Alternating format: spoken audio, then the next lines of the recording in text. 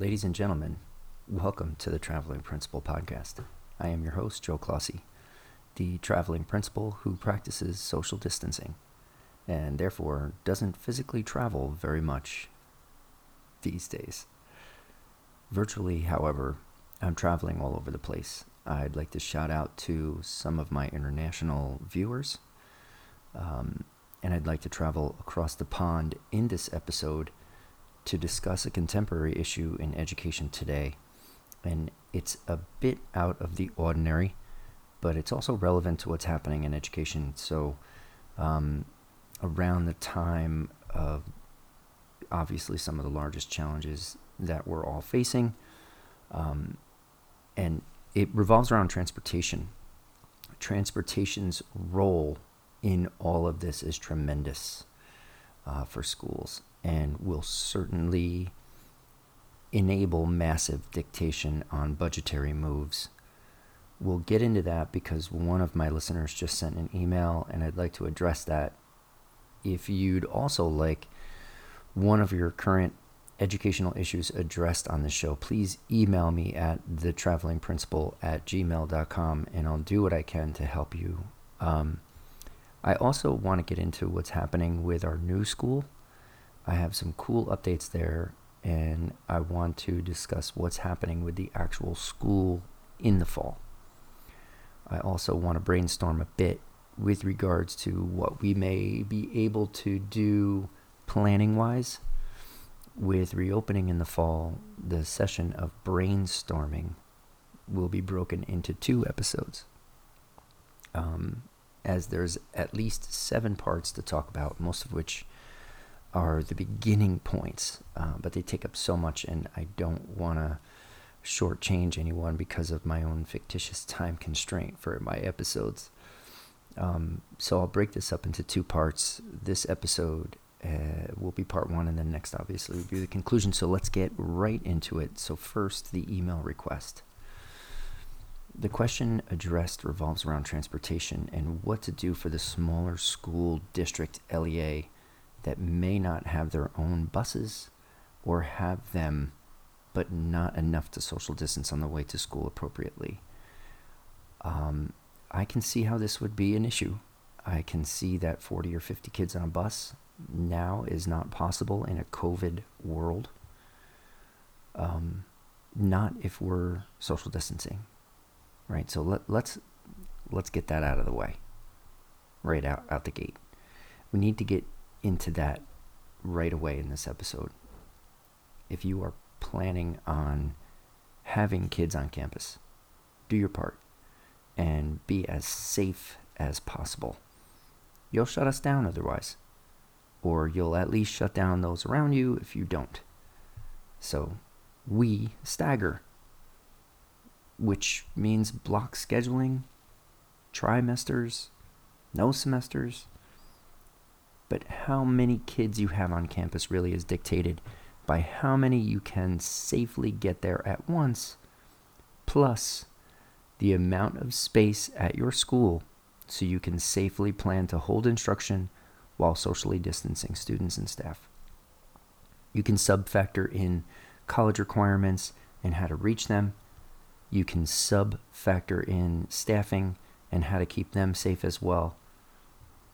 And you must sub-factor in how you are to clean your building and make it so if you have multiple sessions or used one day and needed to be cleaned before the next somehow type situation. All of this is accounted for when planning for the fall.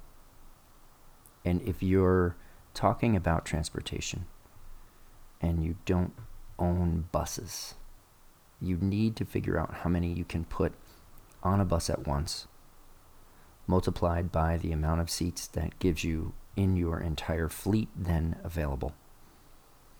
Take that number, if it's 15 per bus, and if you have 10 buses, then you can get 150 kids to school at once like this.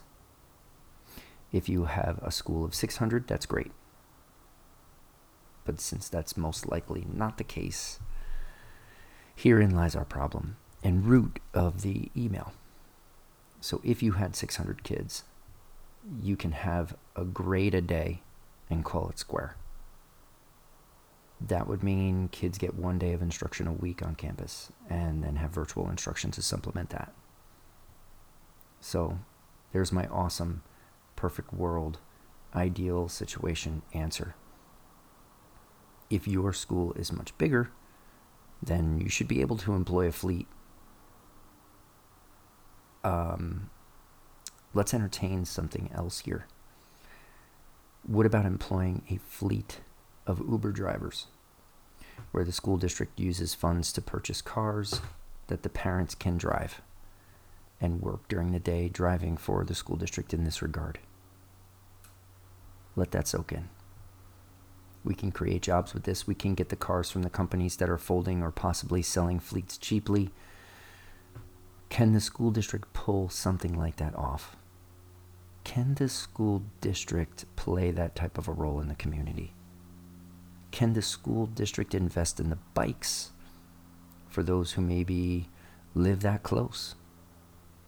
Then that would be less to pick up, lowering your demand and perhaps possibly helping with those numbers in that regard as well. Maybe you can do both.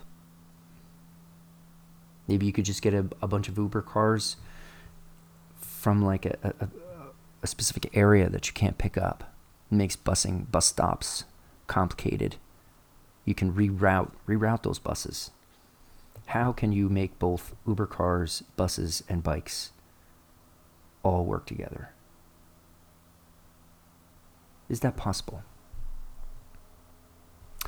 Perhaps investing in cars from local businesses, employing parents as drivers. I don't know, therefore providing transportation to and from school safely.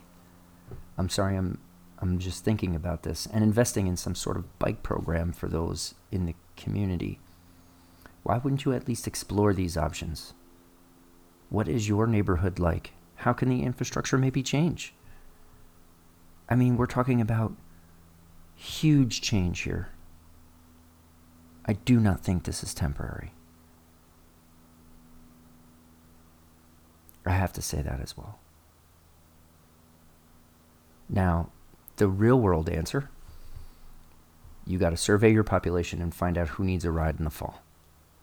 Some parents were finding out with this method will drive their kid to school in the fall. These lessons are interesting for us to learn. And this lessens the demand for busing, of course, and assists. It's another way to exactly predict what you'll need. And that may enable future creativity here that could get you through this safely and without breaking the bank completely. What's your budget and what do you have now for transportation? Right? I have 4 buses. They come once in the morning, drop off in the afternoon. They have 5 stops or so on each, and we pay $140K for that. Soak that in for a second. This is public knowledge. My school is a 501c3, and our budget is public knowledge and available on our school's website. So I'm not spilling the beans here. We've been paying for 4 buses, and it's more than I ever imagined busing to cost. Now, that said, our bus company is saying that they're not social distancing at all. They said they can't, and so they're not. They're not even going to try. So I'm back to figuring out how to get my kids to school. If I was to buy one of those buses that are smaller with less seats, right, like a half bus, costs $60,000 new. A new long yellow bus, anywhere, obviously above. Getting them used comes with constant repair and maintenance, so you're always paying for that. Looking into a few small vans or passenger vehicles that may be able to make short trips locally or to a section that would show a need for it, right? So now let's kind of keep going there. And that may play a role somehow, right? Before we get into entertaining multiple avenues, let's focus on that for a second. Can you get some sort of a vehicle that's like one of those vans and target areas. Once again, you need the statistics, you need the data, you need to know where people live, you need to know where people need pickups. Generate areas where you could maybe offset what your busing would include. I mean, if you eliminate 3 or 4 stops from a bus trip, that's almost a whole bus route. Right? Think about that for a second.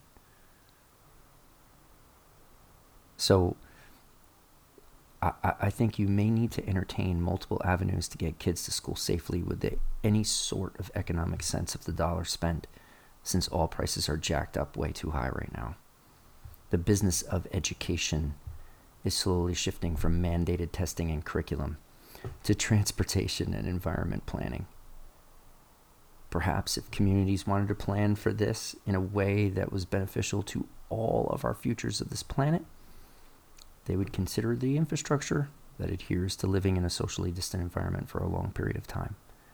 Years, folks. Years. However, getting kids to school safely should be something that the bus company can also share the responsibility for.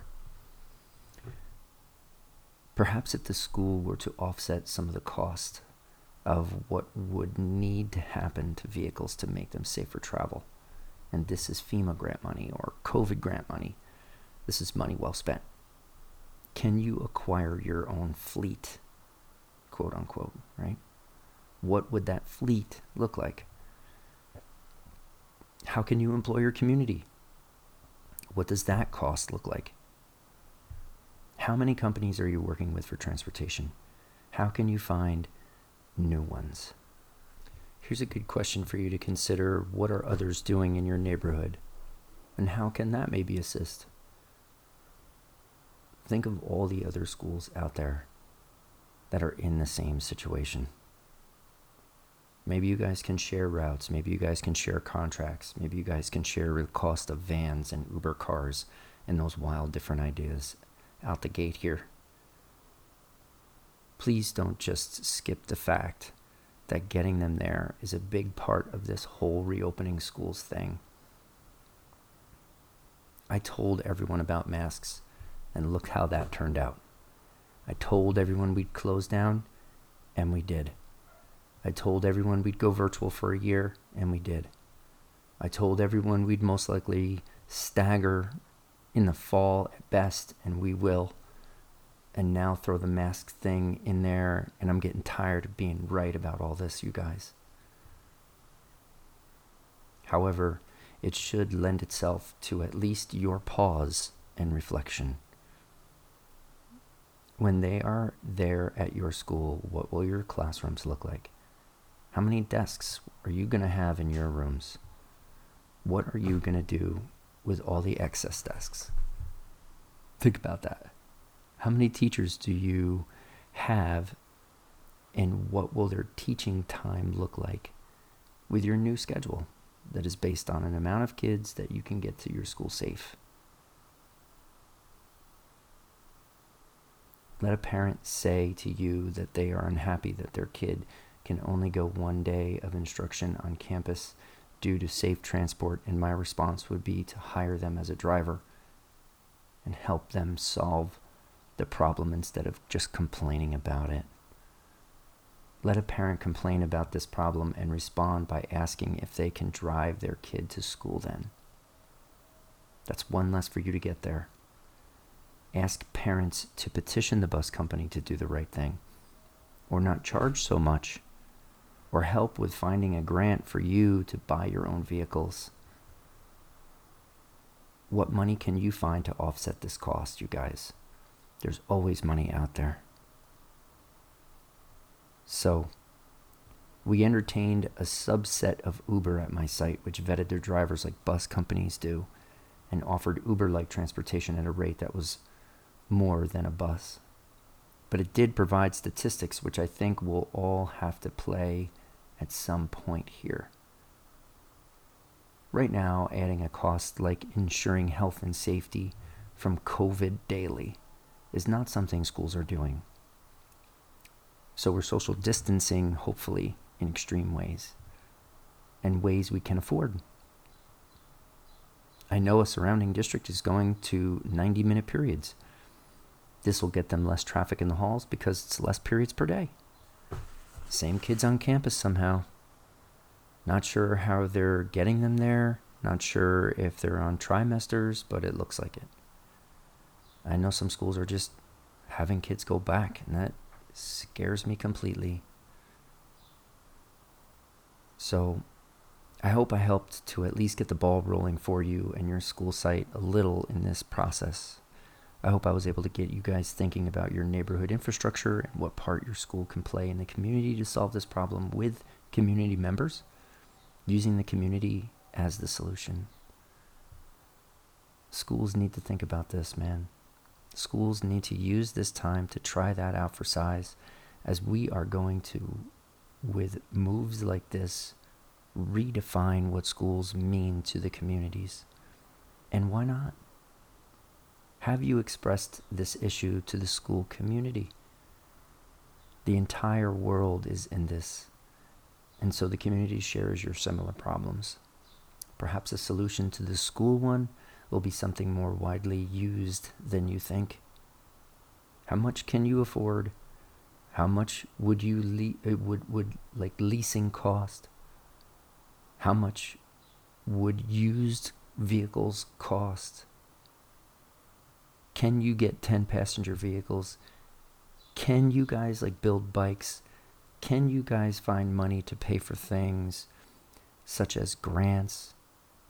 Did you apply for any FEMA money, and can that be used? What Uber-like companies are in your area, and why not now start one if there's not? At least begin by polling your audience and finding out your demand for travel in the COVID world that we live in now, as you'd be surprised as to what that number looks like and how that's different from what it may have been otherwise, right? So again, if you have more questions for me regarding education, I can address them on this podcast, and I can even go more detailed with assistance in definitions to achieve successes for you and your school. Check me out at www.thetravelingprincipal.com for more information. So let's flip the switch a bit. I want to talk about changing schools around in the fall for when we reopen. Let's consider some categories to organize our thinking, right? So number 1, transportation, which we sort of already got into, and we will revisit. Number 2, campus setting. We briefly mentioned the relationship that this has as a result of the amount of kids you will have on campus based on the way you get them there, plus the safety of the staff as well. How often are kids there? Number 3, versus what instruction will look like. Let me say that one again. Number 3, how often are kids there versus what instruction will look like. I can even say that this one may consume us a bit, as it's the biggest one that parents and families will be impacted by and covers up completely number 1 and number 2. Families want their kids out of the house every day. Let's face it, man. Category number 3 includes how many days and hours per those days kids will be on campus, and what additional instruction will then look like will be made apparent. And because this is likely not going to be 100% on campus every day for every kid all day long like it was, we start at a disadvantage with number 3. Yay. Number 4. What will requirements be for students? Number 5, communication. What will comms look like, and how often? And when do you start this media blitz? Number 6, training for staff especially, but for students, families, everybody involved. How will you get them up to speed? Okay? And how quickly you do this will determine successes tremendously and shorten your transition when, for most, will create a gap. Number 7, define the daily routine. What do we do when students get there? What do we do when we have to respond to something negative health-wise? What are staff contracts looking like for this year coming up? And so these are heavy weighted categories, 7 of them. And let's start with those 7 and find more as we go, I'm sure. Number 1, transportation. Yay. How will you get them there safely? If you're not worried about that for some reason, then go to the next one. If you're a leader who knows this job revolves around the safety of those you are responsible for, more so than the quality of the education that you can provide for them, you are worried about transportation. If you own a fleet, your Department of Transportation can rotate pickups with putting the amount of buses out there with those on the bus that you're comfortable with. If you do not, or your fleet can't meet the demand of safe transport, then how can you supplement this? What grants are available? What companies that are out there in your neighborhoods can help provide at this time? Which, we're only giving back. Since we keep screwing up how to get out of this, school will be this way for at least this year coming up. Barring that miracle, and I'm getting tired of saying it. Plan to get your kids to school safely somehow, you guys. Or why wear a mask when they even get there? You're going to pack 50 on a bus and then mandate kids wear a mask as soon as they walk through your campus. What kind of sense does that make? And so I know we spoke a lot about transportation on this episode, so I don't want to continue to beat it down. So let's go on to the second one. Just ponder that last question intensely, school leaders, district leaders especially. Number 2, campus setting. What will your classrooms look like? Mine had 30 desks, or enough tables and shapes around the room to sit 30 kids, 30 computers around the room, 30 workstations in the area in the shops. That number is now 12 to 15. How can you take each room and have classes in them with a safe amount of kids in each? If I have 13 classrooms with 30 in them all day, that's the entire school. I don't have all of them occupied each period of the day. But if I took that setting and cut it in half, 15 per room, that means I have around 200 kids on campus per day. If I have 300 kids in my school, I can have around 130 of them safely, right? That's half. It's working out to be a little less than half, I guess, of the population on campus will work. Let's create a rating, however, and let's attach a numerical score onto each category. Let's assess it using multiple measures, such as plausibility, cost, input, and the time in this process. Let's give options, grades, and rate them, and use the highest scoring ones overall. Statistics show that outside environments are safest. So how much learning can be done outside of your campus? In mine, we're working on an amphitheater. We have an outside cafeteria already, which is picnic tables that need repair but also sit 80 easily. I could social distance with 4 at a table or 2 at a table. Maybe back to either 2 different work areas or one giant one with 40 seats possible. Maybe I can make another area.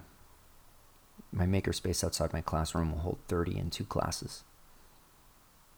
I can maybe divide up adjacent room space so project-based learning will be possible with 30 kids in each pathway at once.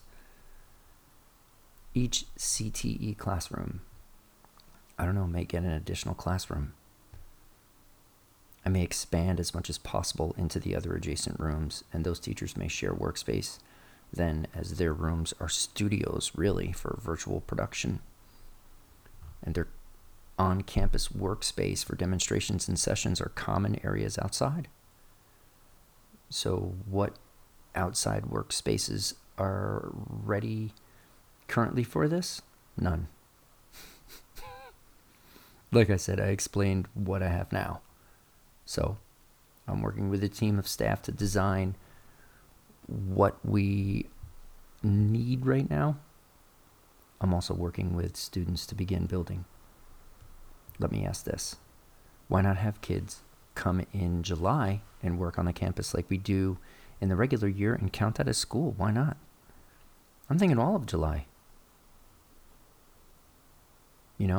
That'll be work on campus, modifying our workspace for whatever return looks like in the fall. What will new office spaces look like, and how can you modify them? We've learned in our studies that you can't modify workspaces for students and jam them all into the same room still. The same would be for staff. Or create ventilation somehow. What number of kids per room or workspace can you have at once safely? Then transport that number as best as possible, right? Let's break it down into its simplest. Combination of number 1 and number 2, and that leads us directly into the third part, number 3, which is how often are kids there versus what instruction will look like then. So at this point, we know how many kids we can put on campus safely, and hopefully we can transport them all with, at least a reasonable cost as well, in a situation that is safe and possible. Now, since that number is not 100% of the students you have enrolled, and more like 50 to 60% of them are able to be there at once, you need to think now, how often will those kids be in school each week? Anyone who thinks kids are going every day and all aspects of their environment will be safe is wrong. That is just not possible in most schools. Anyone who tells you that it is not safely getting kids to school, or everyone gets a ride every day, and so you can maybe have staggered kids in 2 sessions every day morning and every day afternoon. However, let's face it, kids are not physically going to most campuses. If they're not getting there and maintaining any sort of safety protocol every day, it's just not happening. Now, what if they went twice a week? What if it was once a week? Sure, this is what parents fear most, but that's a brief reality. Can core virtual learning on off-campus days scaffold enough to engage students to find successes with that combination? The reason why this number 3 is categorized as versus each other is because based on the amount of time students are on campus accomplishing project-based learning, they will also have session-type instruction where teachers will be modeling and tutoring and working with groups or conducting demonstrations. Think of it as a lab for subjects. And learning, if flipped, where a lot of the newness of it comes from being done at home, now learning needs to be redefined. Not so much teaching here, but learning. I found as a parent that when my kid was learning something, they were also engaged. When they were not, either my wife or I interjected persistently, and on account of not being able to do what we were doing, which was working. Perhaps that time that kids are on campus is optional. And if they can get their own transportation, then they can come and go as they please. Do they have to be there for the entire day? No. Can they be there in the afternoon session as much as they want, which is maybe every day of the week then? I don't know. Maybe. I don't know. And does this guarantee that we keep things safe, or is it not as safe? I don't know. Perhaps students will have the chance to go online and register for the session prior to even needing to come to school that day. Maybe that choice will be so available at home that they can come in for some assessments that are project-based learning objectives to be demonstrated. And that's how we show competency. This needs like a ton of front loading. What about the parents that work and don't want to leave their kid at home all day? How do I help them? Well, my answer is simple in that it debates the following. I either social distance students with safe transport and then keep them safe and the staff safe at school, or I go back to being a glorified babysitter for some families. And this is where I'm going to get real for a second. For a parent that says their kid should go to school every day so they can go to work, you're also saying that you need to go back to not playing a part in your child's education in that regard. This cannot be. This cannot remain. As a principal, you're now making your child my responsibility completely. And that needs to be a shared effort. Any supporting family member in that house must play an active role in their child's education, regardless to grade. And that, ladies and gentlemen, doesn't exist a lot in high school.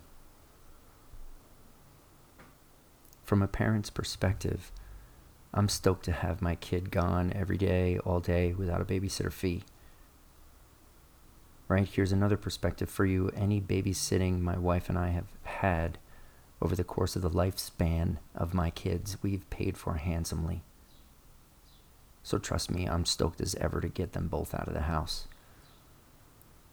But now, I also understand the world is different. I understand that sacrifices must be made. And I see that some people need to go to work every day because they are essential, or whatever their case may be. Bottom line is, that needs to flex with our world's new norm. School is a place for kids to learn and interact, preparing them for life post the age they are old enough to be held accountable and are considered adults legally. School is not a place for kids to go so they are not at home. Why is that the responsibility of the principal to figure out how to raise everyone's kid then? How did that become my fault? Am I supposed to not keep kids safe then? Is that my cost? America weighs business more than safety, obviously. So am I supposed to abide by that as well here? Also, where's the businesses out there? And what part will they play, huh? We can't just reopen them, obviously. We're on the brink of currently shutting them back down.